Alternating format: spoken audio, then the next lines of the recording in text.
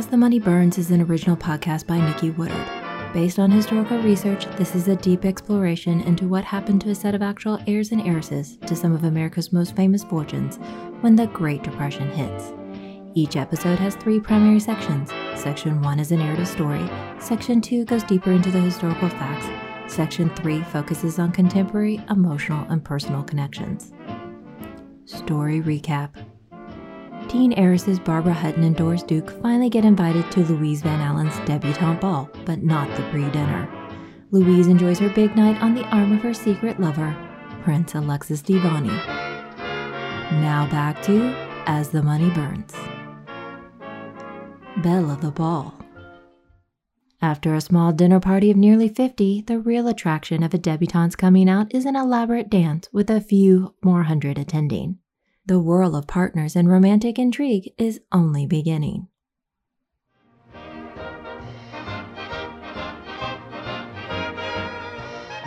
Section 1 Story.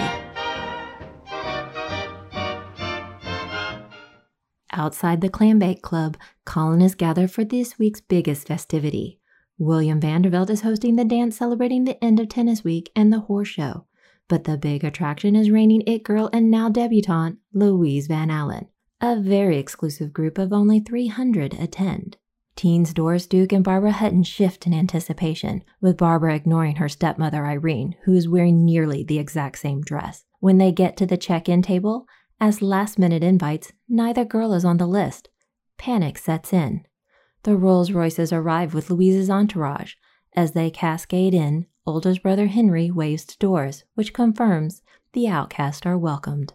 In the receiving line, all attendees greet Louise, the prince, and her family. When Barbara and Louise face off, they each notice the uncanny similarities in their dresses, except in color. Louise's is in the customary debutante white. Louise flutters her elaborate ostrich fan, waving off the frustration.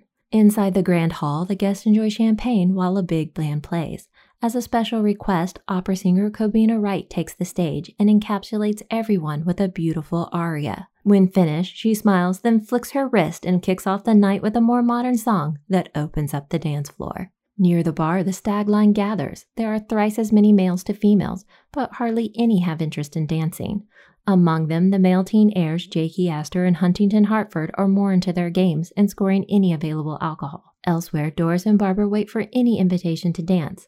Leaving the stage, Kobina's husband Bill greets her and whisks her onto the floor to show the younger generation what the future can bring. Other couples like Ava Astor and Prince Obolinski fill the floor.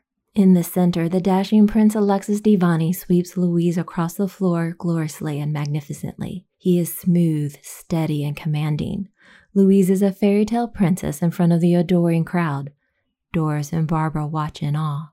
When the songs change in tempo, tennis champion Frank Shields cuts in and endlessly twirls Louise across the floor. Ignoring formality, Frank moves fast and far more improvisational than the prince's more proper and pompous style. Frank also tells a string of jokes that has Louise laughing out loud.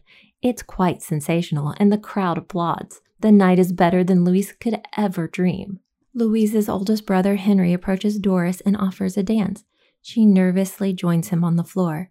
They chat about the band as they pass by Bill and Kobina, who points out the new piano player. As Henry and Doris move closer to the band, she becomes entranced by the piano player's hands jiggling the keys, and she stops. Then she looks to see the face of her gardener, her own secret crush. When the gardener scans the crowd, Doris jumps back and accidentally knocks Louise into the stag line, ripping her dress and falling onto her cousin Jakey, who spills his champagne all over Louise. Her mother, Daisy, and Kobina rush over and assist Louise into the ladies' room. Doris sees her own mother, Nanaline, angrily coming towards her and runs out the door. During the commotion, everyone scatters in recovery. Outside, Barbara goes in search of the prince, but instead finds a sobbing Doris. Before Barbara can console Doris, a dark figure is heard walking towards them. Like a frightened deer, Doris takes off. The prince then emerges, approaching Barbara. In the ladies' room, Kobina and Daisy attempt to calm Louise down, who's quite upset at her dress being ruined. Quickly, the ladies' room attendant, who is actually the same familiar Bailey's Beach attendant, works some sewing magic and repairs the tear with a small embellishment that actually improves the dress. When finished, the helpful attendant adjusts Louise's hair and restores the debutante back to full glamour. Daisy and Kobina are immediately impressed with the work. Louise glows again. Deep in the darkness, Doris runs into the young scion and sulking Jakey Astor. It's been over a week, and in all the excitement, no one remembered his birthday. He scoffs. "We both made quite an impression tonight." She cowers. He hesitates, then offers an elbow and walks her back into the party. When Nanaline sees Doris with Jakey, the angry mother suppresses her rage in hopes of a potential match. Now alone, Barbara presses Prince Alexis to return to Paris and Sylvia. The prince shakes his head no. "Neither of us have any money. How could we live the lives we have grown accustomed? My family has expectations too. It was hard enough begging on the streets after the revolution. I couldn't bear to do that to Sylvia too." Barbara pleads, "I'll take care of both of you." He balks at his chubby, idealistic admirer. "You are how old? 16? 17? It will take years before you come into your inheritance. By then, you will have your own love and family to provide for." Barbara pulls off the ruby ring that matches her stepmother's. "Take this. It's worth a lot. It should get you enough to start a new life." Inside the dance, Louise reappears to cheers. She smiles no harm to a grave Doris who slinks behind the shrubbery to avoid Nanaline's wrath. The older, newly divorced, and highly eligible Jimmy Cromwell steps forward, and Louise accepts his invitation. Returning inside, the prince escorts Barbara out onto the dance floor. It feels magical, only to be interrupted by a hand tapping on the prince's shoulder. It's Barbara's father, Franklin Hutton, as he cuts in to dance with his daughter. The prince uses the excuse to take Louise from Jimmy Cromwell, who then seeks Doris as his next partner. Surprisingly, Hutton is a superb dancer, a secret clogsman himself. As he guides his daughter around the room, he whispers, "Don't worry, your ball next year will be the grandest of them all." Confused, Barbara wishes she was still in the arms of the prince. Despite having their more enviable dance partners, both Louise and Doris constantly glance at Barbara with her father. It's the one dance they'll never get to have. The one no amount of money can buy. To be an heiress always means loss, and these daddy's girls are without their daddies for their special night or any other. Back at Wakehurst, moments before dawn, Louise still floats on air from her enchanted night. Her door opens to reveal the prince. Lit only by moonlight, he gently caresses her hand as he returns her father's diamond cufflinks. There is so much unsaid, she struggles with worry that she has lost him. The prince coos, "You are radiant tonight." Louise stammers, "Thanks to your sister, Ruthie picked the perfect dress." He hushes her. He reveals the ruby ring. "You stole everyone's heart tonight, so I figured I must give you a part of mine." Louise is shocked by the expensive token, unaware of the true source. The prince kisses her. Engulfed in passion, their bodies merge together.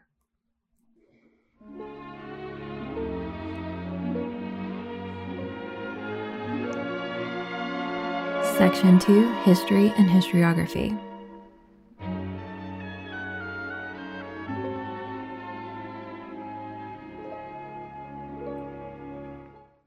The debutante ball is a long-held tradition around the world and in multiple cultures. Some features cross multiple lines and others uniquely within their own communities. Though Louise Van Allen debuted in the summer, and so will Doris Duke, the actual prime debutante season is the winter holidays, December through January.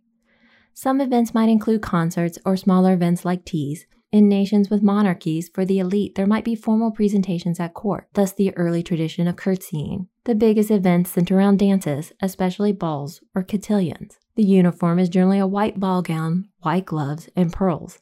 Details like veils change from one historical era to another and from location to location. In Australia, their colloquial deb balls are more simplistic and organized by high schools, churches, and other local community organizations as charity events. The dress is similar to a wedding dress, but it is customary that the female asks the male in a more Sadie Hawkins style arrangement. Across Latin America, the quinceañera happens on the girl's 15th birthday, and she dresses like a bride with her female attendants in matching outfits like bridesmaids.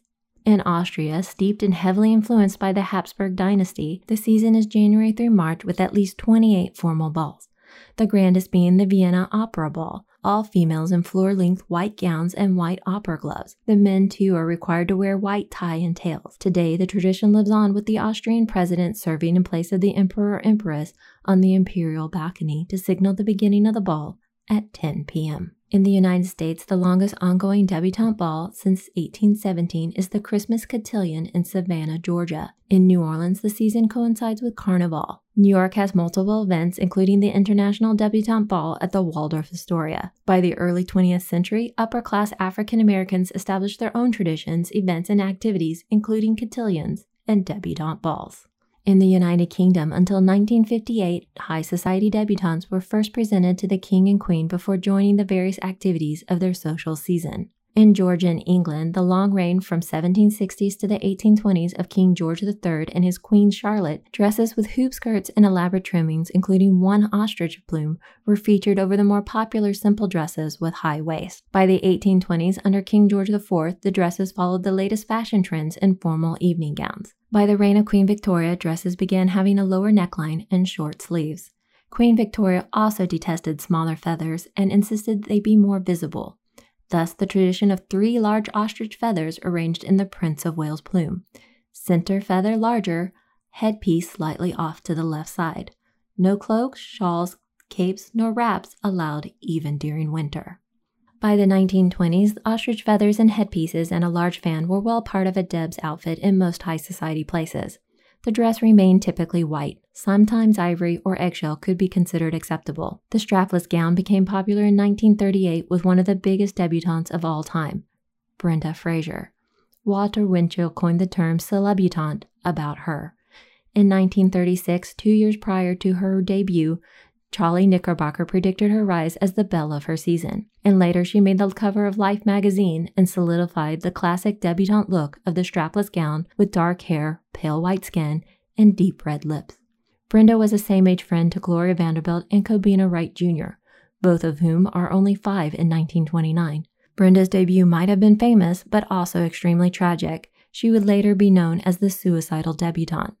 We will return to her story much later in time. Another important aspect of the balls is the males or stags invited. Of course, most importantly as potential mates, remember the ball was foremost about marital alliances, but for every eligible young lady there must be 3 times as many males available in the stag line. This is to ensure that no lady is ever without a dance partner. However, this results in a large group of males taking up space, and when there is dancing, lots of cutting in for those who dare to try and dance with an attractive beauty. Then the ousted young men must go back and find a new partner. Only they don't want to get stuck with the wrong one and be obligated to stay with her for portions of the night. Thus, the young males are often left amusing themselves with obtaining liquor, as the bevy of beauties may not be completely to their liking. Keeping the young men sober enough to continue throughout the night can be a struggle, as most balls go until 4 or 5 a.m. Overall, it's a lot of pomp and circumstance. At least, that's part of the fun. Only that will soon become the source of criticism when the Great Depression occurs. Our future debutantes, Doris Duke and Barbara Hutton, will have to be careful when their time comes.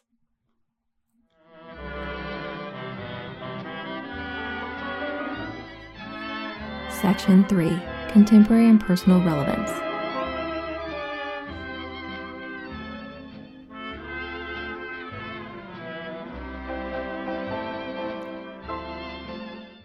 As we near the end of a long and difficult year for many, one where most activities, rituals, and big events have been canceled, I want to thank you for taking the time to listen to this podcast. We're only a few episodes away from the crash that will change everything around the world. The storylines covered so far are chosen to set up situations that will happen in the future. The hopes, the dreams, the unforeseen dangers, the complicated relationships, all the elements in life that will only get worse. These are the last few moments of happiness. The fairy tale life we think money provides. It seems so real and yet idealistic. And the debutante ball is the epitome of that fantasy. The fact that so few of us ever truly participate in such an event adds to its allure. In fact, it's a popular subject in media. In the Gossip Girl TV series, there were few episodes involving debutante ball or cotillion storylines and references. In Season 1, Queen Bee Blair Waldorf plans to go with a prince to the cotillion. Serena van der Woodsen rebels against her manipulative grandmother's rejection of her lower-class boyfriend as an escort candidate. In Season 3, outcast and new Queen Bee, Ginny Humphrey, makes her society debut in a black strapless dress and is escorted with rival Blair's ex-boyfriend Nate Archibald as her escort. Other CW teen dramas, The OC and Gilmore Girls, also had episodes on where the main characters had debuts. Less dreamily, crime shows Law & Order SVU, CSI New York, and Cold Case have episodes involving murders of fictional depths. Films include The Reluctant Debutante 1958 with Sandra Dee in the title role and Rex Harrison, Amanda Bynes both in What a Girl Wants 2003 and She's the Man 2006. Metropolitan 1990 by Whit Stillman covers the debutante season amongst an elite set of college students and friends. Something New 2006 with Sana Lathan features an African-American cotillion, and The Debut 2001 covers a more informal event amongst Filipino Americans. Both The Philadelphia Story 1940 with Katharine Hepburn and its remake High Society 1956 with Grace Kelly and Cole Porter Music feature the storyline about a debutante's life after the ball and the problems of her marital partners. And those are only the fictional debutantes. There's so many more in real life. Barbara Hutton's cousin and actress Dina Merrill claimed to have debuted at a tea. 1982's Deb of the Year, Cornelia Guest hung out with Andy Warhol and became better known for her partying skills after her debut at the International Debutante Ball at the Waldorf Astoria. Cornelia also wrote The Debutante's Guide to Life. In the Netflix special Sweet and Salty, comic Fortune Feimster gives a hilarious rendition of her training and experience as the most unlikely of debutantes, a heavy-set, unaware lesbian being escorted in a wedding gown by her brother while she curtsies not so demurely. Even celebs and movie stars Bruce Willis and Demi Moore's three daughters debuted at Le Bal des Débutantes at Le Hôtel de Crillon in Paris. Debutante balls are like the end of favorite fairy tales where the princess gets her prince and lives happily ever after. Only the idea of life being forever simple and happy by the age of 21 is a crazy fiction in and of itself. Even fairy tale lore, if you read further, our princess heroines often deal with ogre mother-in-laws and other troubles in their new lives. Before their happily ever after, Rapunzel must find and cure her now blinded prince and father to her twins. Less happily, the Little Mermaid loses her voice and prince, only to commit suicide, turning into sea foam. And seriously, in Charles Perrault's Sleeping Beauty, the princess must fight off an ogress mother-in-law. Some versions imply a first wife who wants to eat her grandchildren, but a cook outwits her. That part of the fairy tale actually might be far more realistic to what happens with our young heiresses, though the cannibalism is focused on the fortune and not actual flesh. I have warned before we get into the craziness of the Great Depression, we need to spend time in the seemingly perfect world of the summer of 1929, one they desperately try to bring back as the summer of hopes and dreams soon turns into a nightmare. This year is ending and a new one beginning. Grateful I made my own debut into podcasting and met some new and interesting people. Please check out their podcast. Ashley Menard's The F Your Fears podcast covers conquering fears and creativity, and I will be a guest early next year. Christoph Zajac-Denek's I'm Kind of a Big Deal podcast explores the complications and triumphs of those dealing with dwarfism. Anne-Marie Cannon's Armchair Historians podcast discusses guest fascination with various historical subjects.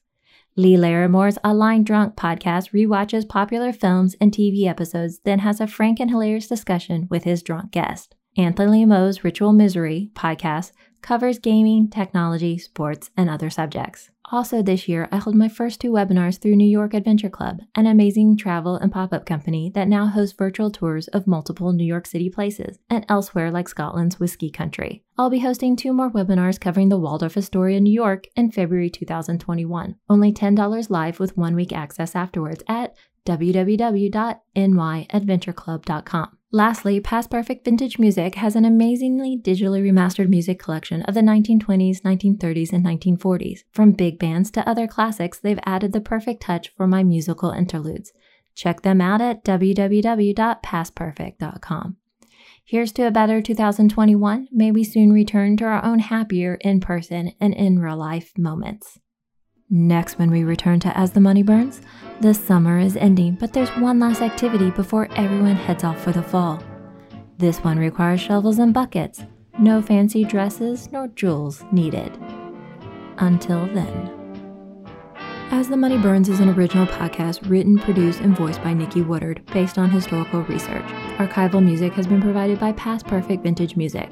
Check out their website at www.pastperfect.com. Please come visit us at As the Money Burns via Twitter, Facebook, or Instagram. Transcripts, timeline, episode guide, and character bios are available at asthemoneyburns.com.